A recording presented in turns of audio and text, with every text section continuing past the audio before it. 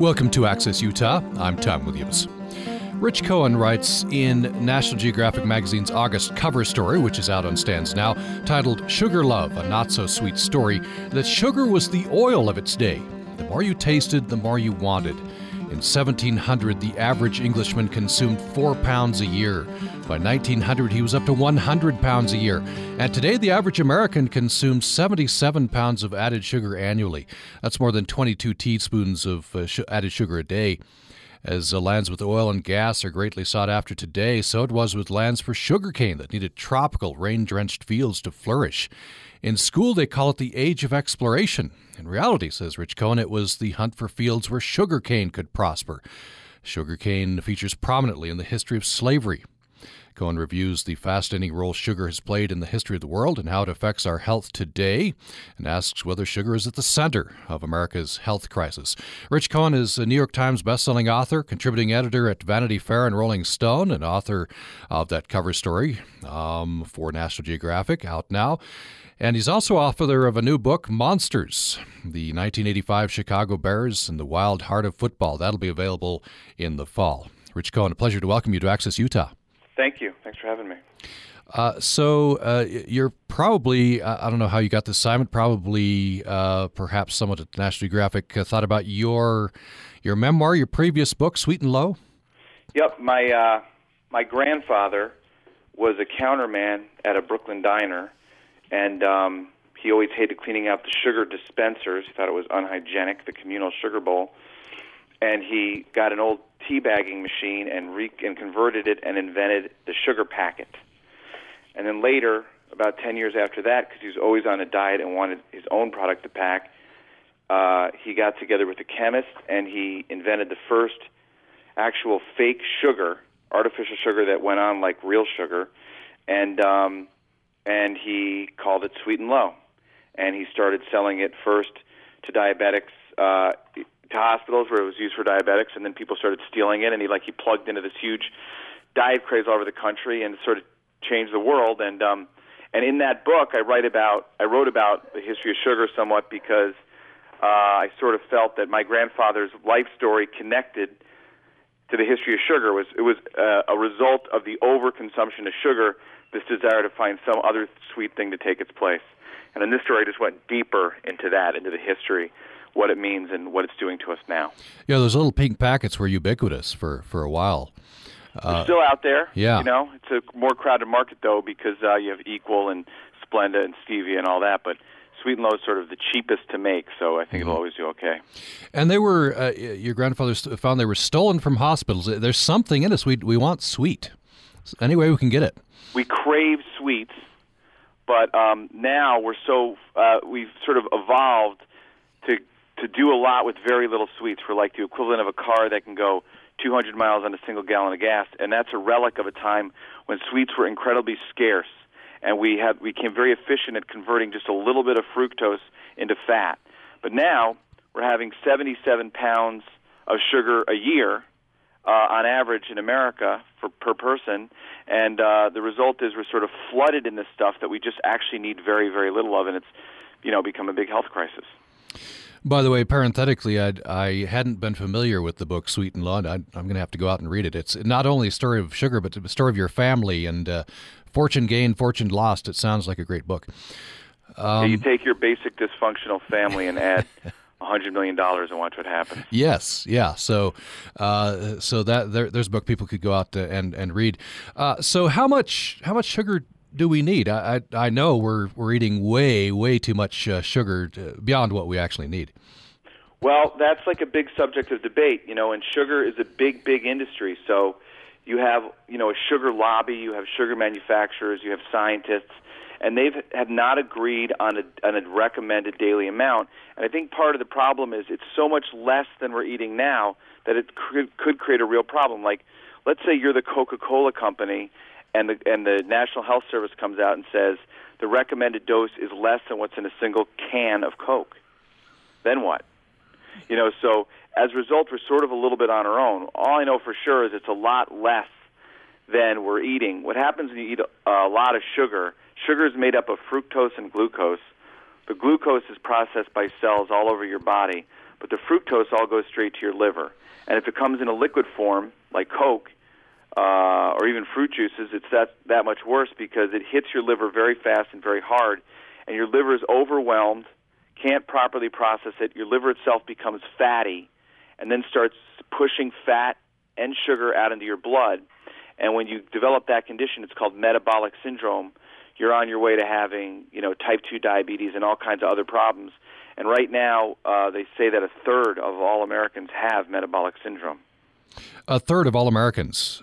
So that's a big part of explaining why the explosion of obesity. For example, and you quote this in your article in National Geographic, in 1980, 153 million people with diabetes, now more than 347 million. A third of adults with high blood pressure now versus 5% in 1900. It's you could call it a crisis. Yeah, I mean, and part of the problem is it's this huge irony, which is at that time in 1985 or whatever the year was, when it was much lower, there was an effort to make people healthier by limiting the fat in your diet. So a lot of food manufacturers took the fat out of their products, but it needed to be replaced with something, and what it was replaced with was sugar in one form or another. And now it turns out that we stopped eating fat to make ourselves healthy and started eating more sugar, and the problem might have really been sugar all along. So sort of you do this thing to get healthy and you run right into the arms of disease in a way. That's what I think's happened in the last 30 years. Yeah, I think, isn't it, the fat tastes good too, right? So if you cut out fat in foods, you got to add something to make it sweet. You got to have something to make this stuff basically edible and enjoyable. And another problem with sugar is it actually depletes your cells. The process of digesting it depletes your cells, and you have this sugar crash. And the result is it makes you hungry. So actually, eating more sugar, it makes you hungrier. It becomes this kind of vicious cycle. With the more you eat, the hungrier you get, and the hungrier you get, the more you eat. One of the quotes in your article that really stood out to me. You say one of your experts says that even the good guys, like the American Heart Association, they're attacking this problem as excessive empty calories. But someone says in the article, excessive sugar isn't just an empty calorie; it's toxic. Yeah, that's Robert Lustig, who's really like the leader of this. He's sort of saying sugar is actually a poison. It's not a poison like if you drank Drano or something, but it's over a long period. I mean, not over years, over months. If eaten in these huge quantities that we eat it at, that it's toxic. It is a poison. It is poisoning our livers and making us ill. So it's not just that it's empty calories. It's just the sugar itself is actually toxic. Now, who bears responsibility then? I guess at the end of the day, we're responsible for what we put in our mouths. I guess a little bit different with children because they probably follow their parents. But there is an ongoing battle, isn't there, with big processed food and with big soda. Right. Well, I basically agree in the general concept that people are responsible for themselves, but it's not like these decisions aren't being made. They're just being made by the food companies.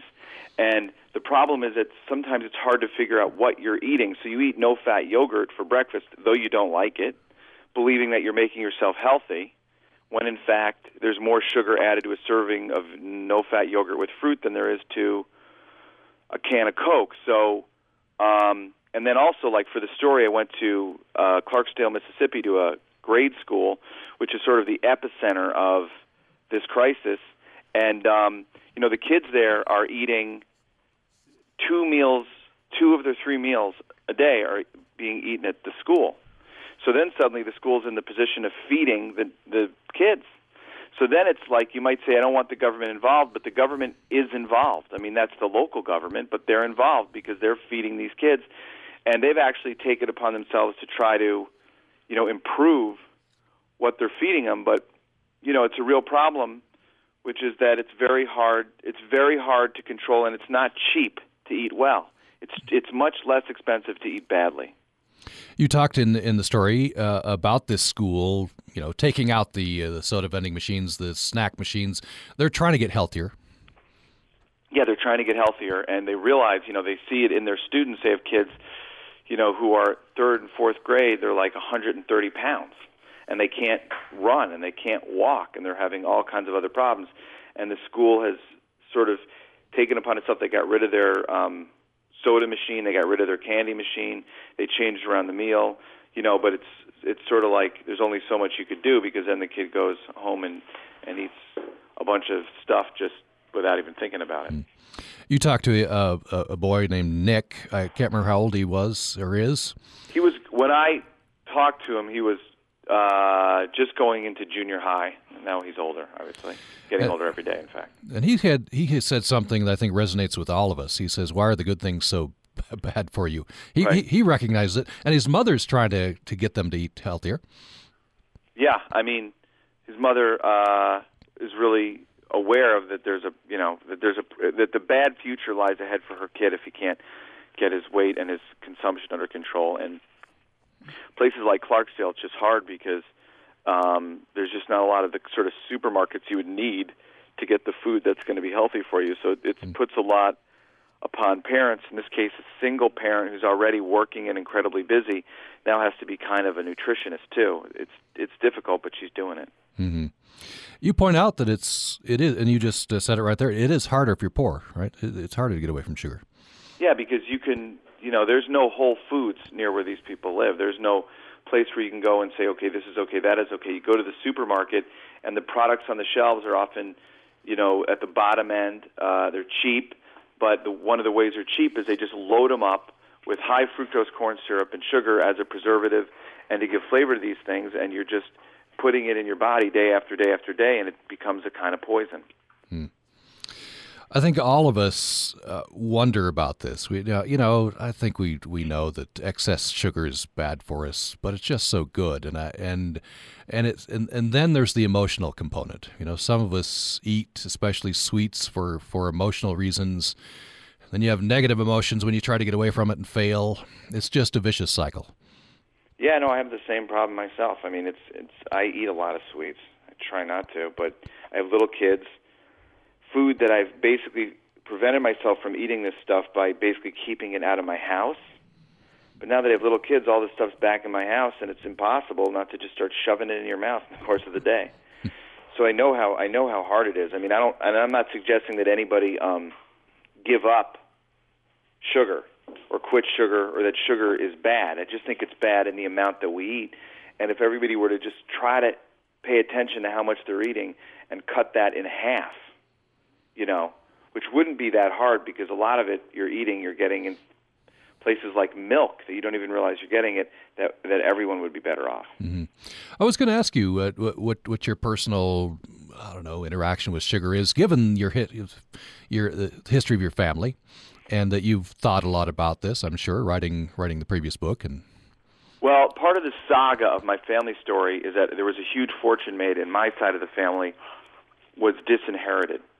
So I've never been a huge lover of sweet and low myself.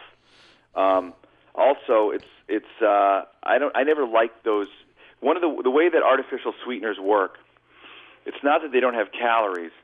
It's that they're so much sweeter than sugar that they can be used in such a minuscule amount that it's as if they have no calories.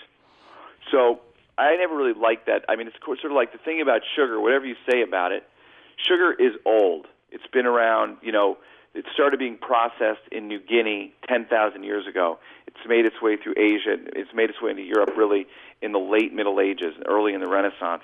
And then, so I sort of think sugar is a good thing. It is kind of a wonderful thing. It's just that it's become so ubiquitous. When it started appearing in Europe, it was a rare spice. It was like cinnamon. That's how it was consumed, for a little bit of flavor, a little bit of way to sweeten your life. But now 77 pounds a year. Imagine eating 77 pounds a year of cinnamon.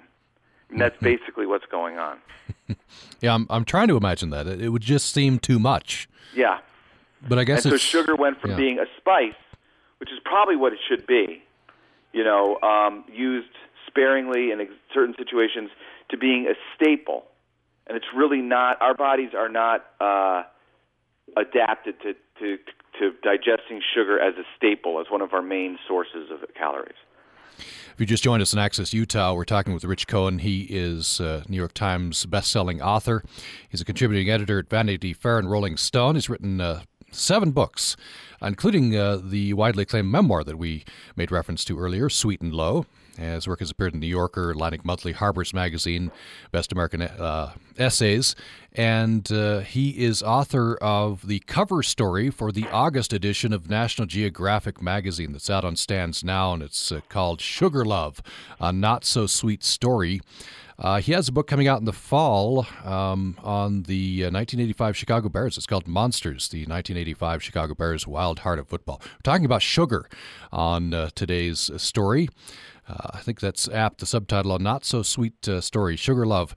And you're welcome to join the conversation. We're going to take a brief break. When we come back, we'll get into some of the history of sugar. Sugar is intertwined with much of the history of the world, including the history of slavery. Very interesting history there, and Rich Cohen details that in his article in National Geographic. You can join the program at 1-800-826-1495, 1-800-826-1495, on our Utah Public Radio Facebook page, or by email at upraccess@gmail.com. Back after the break.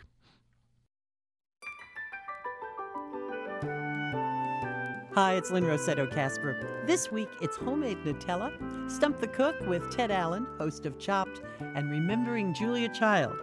Join us. That's this week on The Splendid Table from 8 p.m.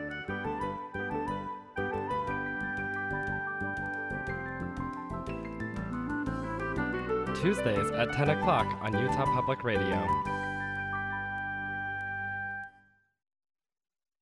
Programming on Utah Public Radio is made possible in part by our members and area-info.net, providing a social media outlet for personalized press releases, business news, business events, and opinions. Information at area-info.net. You're listening to Access Utah. I'm Tom Williams. Thank you for joining me today. My guest today is Rich Cohen, New York Times bestselling author. He writes in National Geographic magazine's August cover story, which is out now, titled Sugar Love, a not-so-sweet story, that sugar was the oil of its day. In 1700, the average Englishman consumed 4 pounds a year. And by 1900, he was up to 100 pounds a year. The average American today consumes 77 pounds of added sugar annually, or more than 22 teaspoons of added sugar a day. And Rich Cohen reviews the fascinating role sugar has played in the history of the world and how it affects our health today. We've been talking about that latter topic in the first segment of the program. We'll make a transition talking about the history of sugar. First, Rich Cohen, I wanted to talk about another couple of things about today, how sugar affects us today. One of your experts says something very interesting in the article. They said we exercise too little and eat too much because of sugar, kind of the reverse of the way we usually think of it. Right. Well, that was sort of a stunner to me. That was Richard Johnson who was saying that sugar actually so depletes you energy-wise. You have such a crash that you eat sugar and you sort of are beached on the couch, you know? And it's sort of like sugar actually makes it harder for us to exercise. It saps your energy so much. So it's not that you're not exercising because you're lazy and you're getting fat. You're basically not exercising because you're addicted to sugar. I'm going to open the phone lines here and throw out a couple of questions to you as you're listening to the program. I'd like to hear your story, how you've reduced your sugar intake. I have some friends who've done it very successfully. I'm kind of jealous of them. I'd like to hear your story. Can you escape sugar? It's in processed food. And how to address America's obesity problem, especially with regard to children. I think we have a special worry there as childhood obesity continues to increase. The numbers are 1-800-826-1495. That's the phone number. You can join us on our Utah Public Radio Facebook page, and you can join us by email at upraccess@gmail.com, upraccess@gmail.com. So you write, Rich Cohen, that you go back about 10,000 years to New Guinea, and the islanders there knew about sugarcane. In fact, it was part of their origin story. Yeah, well, it was almost a religious sacrament. They'd have rituals based around sugarcane, and they believed that basically the first human being, their Adam, if you will, was a product of, this was their legend, I don't think they literally believed it, but was basically a a product of the first man procreating with sugarcane. And that's where the human race came from. And their rituals continued to evolve sugarcane until recently, when the rituals continue, but the place of sugarcane has been taken by a can of Coke in their ceremonies. Interesting. So it's still sugar, but it's that some 10 ounces of sugar that's in an average can of soda. Yeah. Well, that's the thing. Sugarcane's, a fruit basically, and they would pick it and suck on it and get this sweet taste. But then somewhere along the way, about 10,000 years ago, somebody figured out how to refine it to basically get the soul of the sweetness out of the sugarcane and eventually process it into white powder, our sugar, and that was a secret science. And it was passed down, and eventually it made its way to the Asian mainland, and you can watch it go like a shadow across the world. It's in India, then it goes to Persia. Then the Arab armies came and conquered Persia, and one of the things they took away from Persia was sugarcane and this knowledge of how to process it. And the Arabs brought it all the way into the Middle East and into North Africa, and then during the Crusades, European knights went into the Middle East, went to Jerusalem, and they tasted sugar for the first time, and they brought it back to Europe, and the Europeans went so nuts for it that they wanted to grow their own, and they realized the only place you can grow sugar is basically the tropics, where it's profitable, where you have enough rain and the right weather, and you can look at the whole age of exploration. Another way to look at it is really as a sugar boom, and they were Europeans were searching and competing for islands in the Caribbean and Florida, Louisiana, places where they could grow sugarcane profitably, and Columbus brought the first sugarcane to the New World, to Hispaniola, in the hold of a ship on his second voyage in 1493, and then in order, originally when they built sugar plantations, they tried to have the Native Americans, the people living on those islands, work them as basically slaves, and they died. The work was so hard it actually killed them. And then the Atlantic slave trade started filling up those plantations with slaves from Africa. And in the whole history of the Atlantic slave trade, half of all the people brought to the Western Hemisphere in chains, half of them wound up working on sugar plantations. So really, sugar was the thing that drove slavery, and it drove a lot of the conquest of the islands. And a really fascinating quote I came across was a historian who says that it wasn't that Europeans thought Africans were inferior and thus took them as slaves. They created the myth of inferiority in order to justify the slave trade that was necessary to make the whole machine go. We'll talk more about that fascinating interaction between sugarcane and slavery. And there's a very interesting quote you have by one of the reformers as well. That it appears in Voltaire's Candide as well. We'll get into that. We have an email and a call here. And by the way, you can join the conversation. We'd love to get your take on sugar. Have you been able to reduce your sugar intake, and how have you done it? Can we even escape sugar? It's in our processed food. And how to address America's obesity problem, especially with children. Those questions we're throwing out to you, or any comments you have. The number is 1-800-826-1495, 1-800-826-1495. You can join us on our Utah Public Radio Facebook page and by email at upraccess@gmail.com. We bring in our caller, Terrence in Cedar City. Terrence, glad you called. Go ahead with your question or comment. Yeah, so basically what I wanted to say was a while ago my weight had got out of control. I'm 5'10", and I had been about 160 pounds since I graduated high school. I'm turning 30 next week. And I had ballooned to like 200 pounds. And so in an effort to control that weight gain, I stopped drinking soda, sugary soda, like a normal Coke, and I switched it for like a Coke Zero instead. And within 6 months, I had dropped like 35 pounds.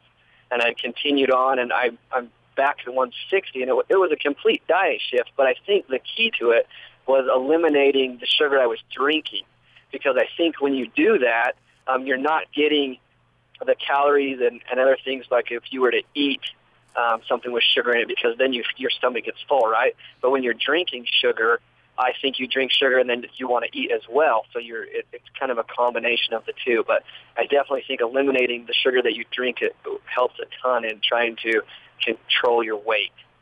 What do you think of that, Rich Cohen? I think that's completely right. Congratulations on that. And I think that what happens is when you drink sugar, a couple things happen. One is it's not just the calories; it's that sugar because it causes this crash. It depletes your energy in your cells. It actually makes you hungry, which is why you're eating more when you're drinking Coke, because it makes you hungry. And so you get rid of the sugar from that, then you don't have those sort of hunger binges. And then in addition to all that, sugar actually damages your liver and causes it not to function properly, and that gets to be a problem with everything else too. But the good news is that when you stop having so much sugar, your liver just recovers in a couple of weeks or a month, and then you start getting into this kind of virtuous cycle where you drink less and you eat less and you lose weight and your liver gets healthy and you're better all around. So good work. That's encouraging news. So Terrence, it sounds like that's what you experienced.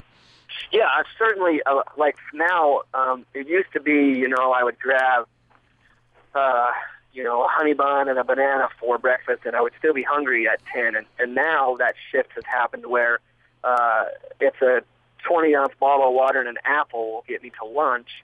And, that may not be the healthiest approach to breakfast, but it's certainly a shift from what I was doing before as far as calorie intake. And then I now, when I work out, it's not so painful because I'm not carrying around a 35-pound, 40-pound backpack of extra weight.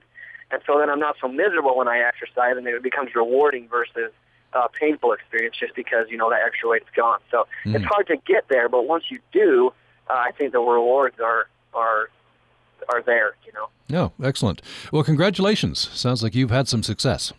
All right. Well, I appreciate you guys having me on. Have a good day. Oh, thank you, Terrence. Appreciate that. Terrence called 1-800-826-1495. You can as well. We're throwing out some questions to you. Very curious as how you've reduced your sugar intake. It's very, very hard for all of us. And so far impossible for some of us. I include myself in that. I'm just pretty addicted. Can we even escape sugar? It's in our processed food. And how to address America's obesity problem, especially with children. The number 1-800-826-1495. On our Utah Public Radio Facebook page, you can comment there, or by email at upraccess@gmail.com. upraccess@gmail.com. Rich Cohen is our guest. He is the author of the cover story for the August National Geographic magazine, entitled Sugar Love, a not-so-sweet story. He says sugar was the oil of its day. In 1700, the average Englishman consumed 4 pounds a year. By 1900, he was up to 100 pounds a year. Today, the average American consumes 77 pounds of added sugar annually, more than 22 teaspoons of added sugar a day. That is contributing to our obesity and other health problems, our health crisis. We have an email, Rich Cohen. I want to get to this. This is from Brian in Hyde Park. He says, my family doesn't eat a lot of prepared foods. We bottle and freeze our own garden produce. However, from time to time, I indulge in a sweet prepared treat. Does it make any difference at all whether I choose a product made with cane sugar versus corn syrup? There's definitely a difference in taste with the microbrewed root beers I like to indulge in every so often. Cane sugar tastes better. That's Brian in Hyde Park. Well, in the last few years, high fructose corn syrup has sort of become like a bogeyman, and people think that that's behind a lot of things. As far as your body is concerned, it's basically the same thing as cane sugar or beet sugar, in that it consists of fructose and glucose. It is a little different in that the stuff that really seems to cause us trouble is fructose. That's what goes to our liver. In cane sugar, it's basically 1 part fructose to 1 part glucose. It's a 50-50 split. In high fructose corn syrup, maybe it's 60 parts fructose to 40 parts glucose, so it's actually a little more fructose, so it's a little worse, a little harder on your body, but it's marginal. But it's true that in soft drinks and most things now, high fructose corn syrup is used, not cane sugar, and that's mostly because it's a much less expensive ingredient, and it means a bigger profit for the soft drink companies. Brian, by the way, says he doesn't eat a lot of prepared foods. They bottle and freeze their own garden produce. I suppose that's a very healthy lifestyle if you can get yourself there. Yeah, I mean, the problem that a lot of people have and that I have is you're eating things that you think are good for you, but they're not. And if you're growing things yourself, obviously that's the ultimate control over your diet, but most people don't have the time or the land or the inclination to do it, and they're sort of at the whim of the labeling and what they buy in the supermarket.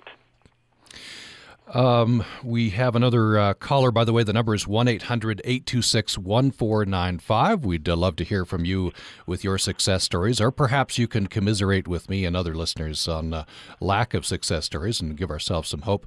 We heard from Terrence in Cedar City, a success story there. How do you reduce your sugar intake? Can we even escape sugar? It's in our processed food. And how to address America's obesity problem, especially with children. Rich Cohen is our guest. He's author of National Geographic's August cover story about sugar. And let's go to our next caller, who's Terry, who's from Las Vegas, but calling us from Cedar City. Terry, welcome to the program. Thank you. Back in the early 70s, I believe Gloria Swanson wrote a book called Sugar Blues. I remember reading it, and she blamed all illnesses, depression, on the consumption of sugar. And I was just wondering if the author is aware of her writings, if he read her book. It's an old book. Yeah. No, I never read her book. Maybe she was just ahead of her time. I mean, what surprised me about all this was how many of the really serious diseases that now afflict Americans, the doctors I talked to told me they believe they can trace back to sugar. So even like high blood pressure, I remember my father being told to lay off salt, and it turns out that salt is only a problem because of sugar. Sugar damages our liver, so it can't properly process salt.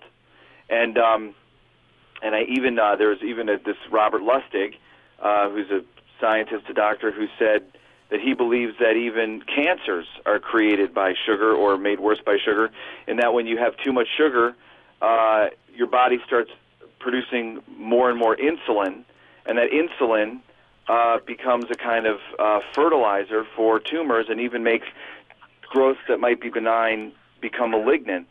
So it sounds like the early 70s was a message that was ahead of its time, a little too early, go through the supermarket, my partner's borderline diabetic, so we're going through and no sugar anything, and it's really a challenge to go through the supermarket and look at the labels. And, even when you said yogurt, a plain yogurt, I thought, wow, that has sugar too.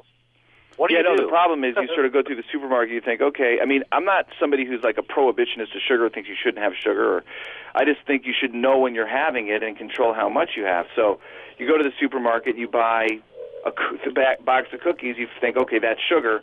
And then you buy a thing of yogurt, and you think, but that's not. But in fact, the yogurt might have more sugar than the cookies. Yeah, even ketchup. Everything has sugar in it. It's hard to get away from it. It's very, very hard. And in the last, 20 years, as they've said fat was a problem, they got rid of fat. They took the fat out of foods. They had to replace it with something. They replaced it with sugar. It was, thank you for writing that. I'm going to go get the National Geographic and grab your book and get upgraded and all this stuff. Thank you so much. Yeah, good luck to you. Good luck to you. That's and he points out a very important problem. It's in the processed food. You sort of have to go like Brian and his family, do your own food. Yeah, you have to really be careful. You have to look. You have to educate yourself.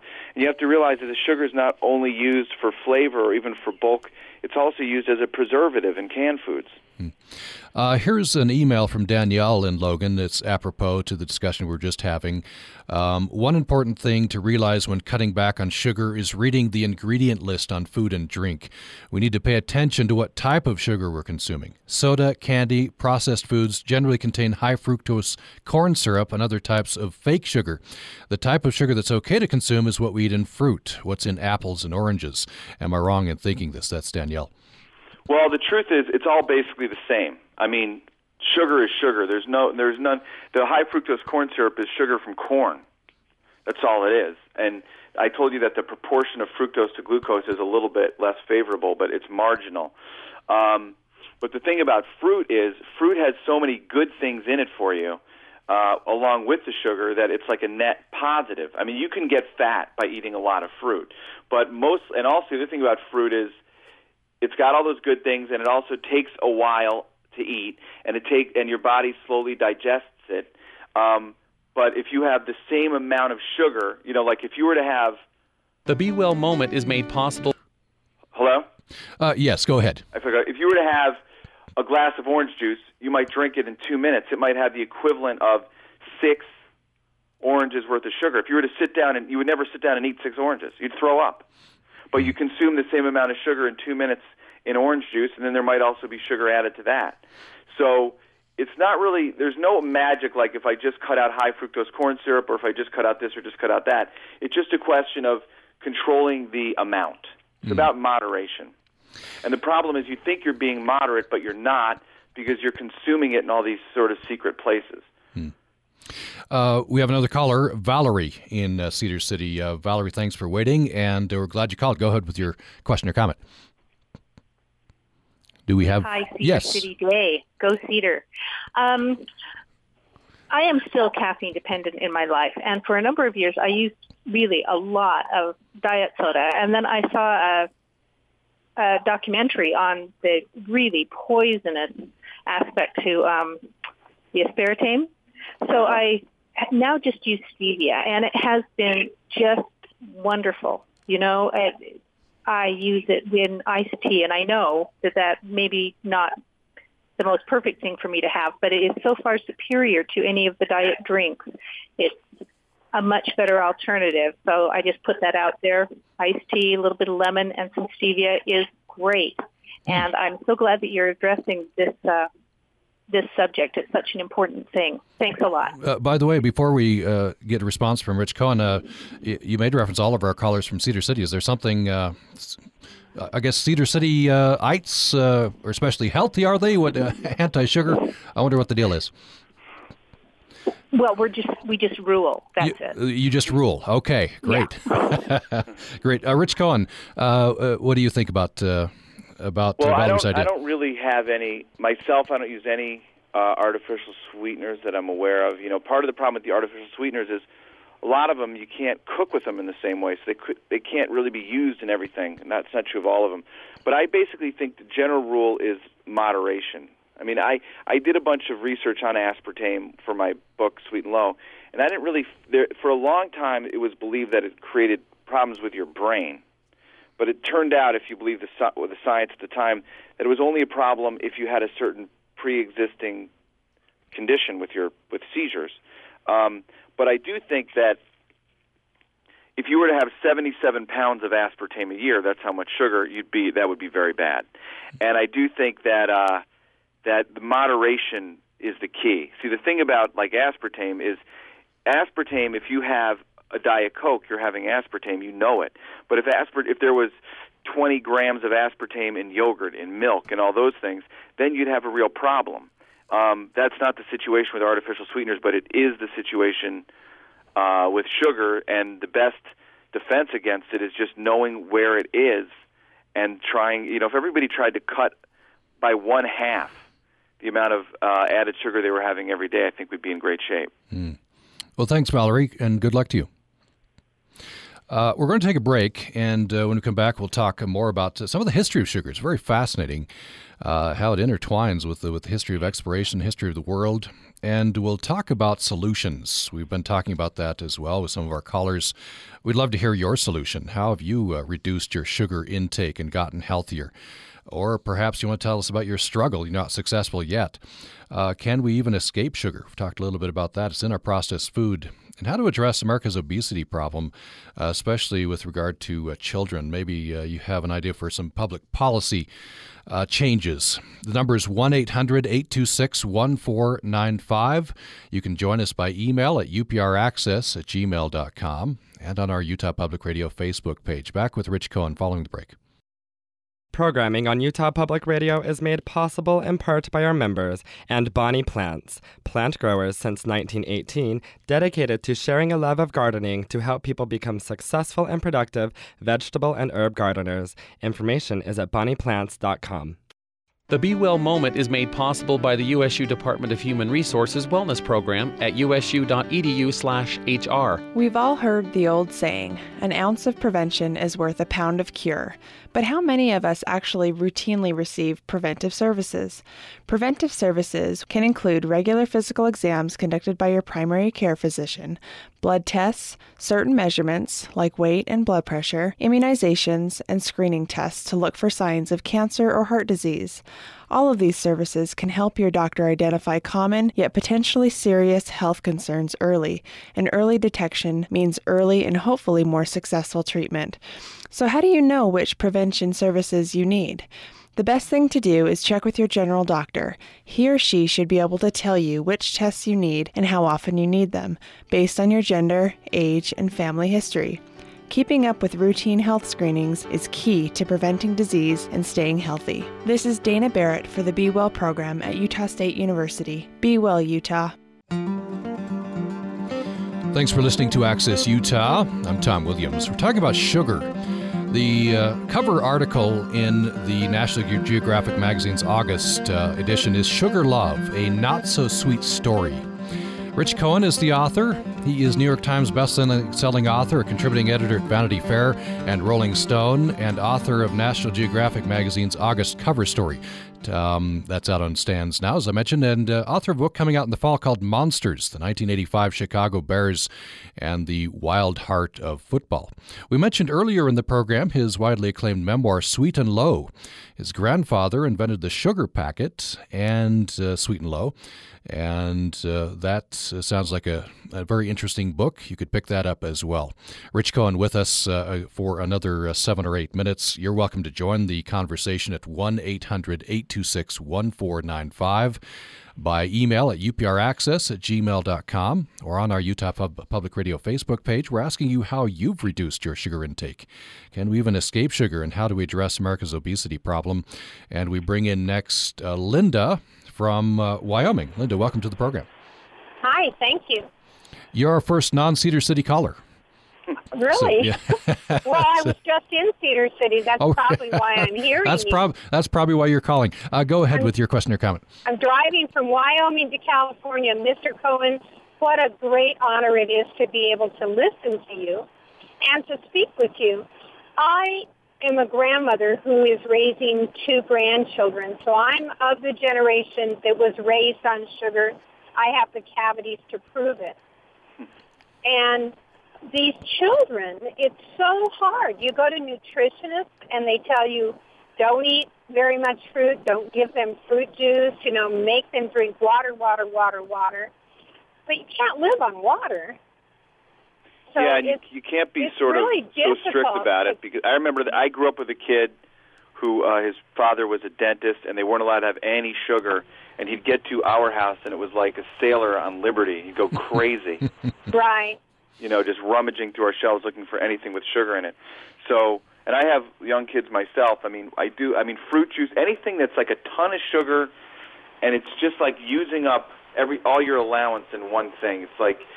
It's just a bad use of your sugar allowance as far as I'm concerned, because it's so much sugar and you get so little for it. But I do think those nutritionists are right about water, and then you save your sugar for things like, birthday cake or special occasions. It's definitely tough, but it's sort of really necessary to have healthy kids.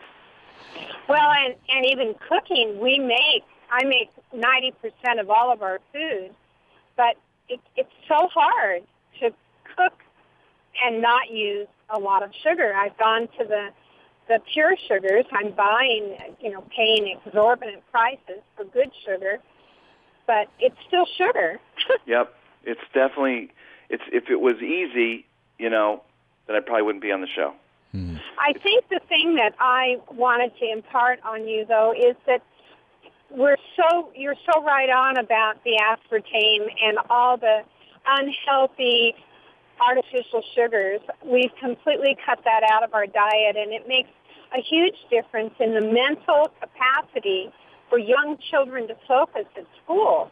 You'd be totally surprised. You wouldn't be, but probably a lot of the callers would be so surprised to find out how difficult it is for these kids that are so infused with artificial sweeteners to focus at school. And I have personally seen a huge difference in just one of my 2 children. So yeah, I applaud you for that. We do everything we can to avoid those. Well, thanks, Linda. I think it's really true. It's like what you eat has a huge effect on your ability to concentrate and to learn. And I spent while working on this story, I spent some time at a grade school in Clarksdale, Mississippi, which is especially hard hit by this problem. And there, most of the kids there are getting 2 meals a day at the school, which suddenly makes that an incredibly important part of the school's job, which you really wouldn't think it would be. But not only is it for their health, but these kids have to have breakfast at the school and then go supposedly study for 3 or 4 hours. So it becomes important that they don't, ramp them up on sugar, and then an hour later they're going to crash. Well, thank you, Linda. Appreciate those good ideas. Thank you so much. Appreciate the call. You can call. We have just time to fit your call in, another 3 minutes or so, 1-800-826-1495. Or you can join us on email at upraccess@gmail.com. Rich Cohen, New York Times bestselling author, is with us. He wrote the August cover story for for National Geographic. It's entitled Sugar Love, A Not-So-Sweet Story. The magazine is on newsstands now. Piggybacking on what Linda was saying, I wonder, Rich Cohen, how we combat advertising. The advertising aimed at the children often is advertising very sugary stuff. Yeah, well, I don't know how you combat it, except it's hard as a parent. You're under so many, it's like an onslaught, and I think you just have to just not let yourself be brainwashed into eating things you don't want to eat or buying things you don't want to buy, so it's hard. I mean, it's really hard. I have a really hard time with it myself, and I feel like I'm losing the battle a lot of the time. But you just got to keep trying to know what you're eating and to control it, and to just be aware of how much sugar you're eating. The key to everything, the key to life, I believe, is just moderation.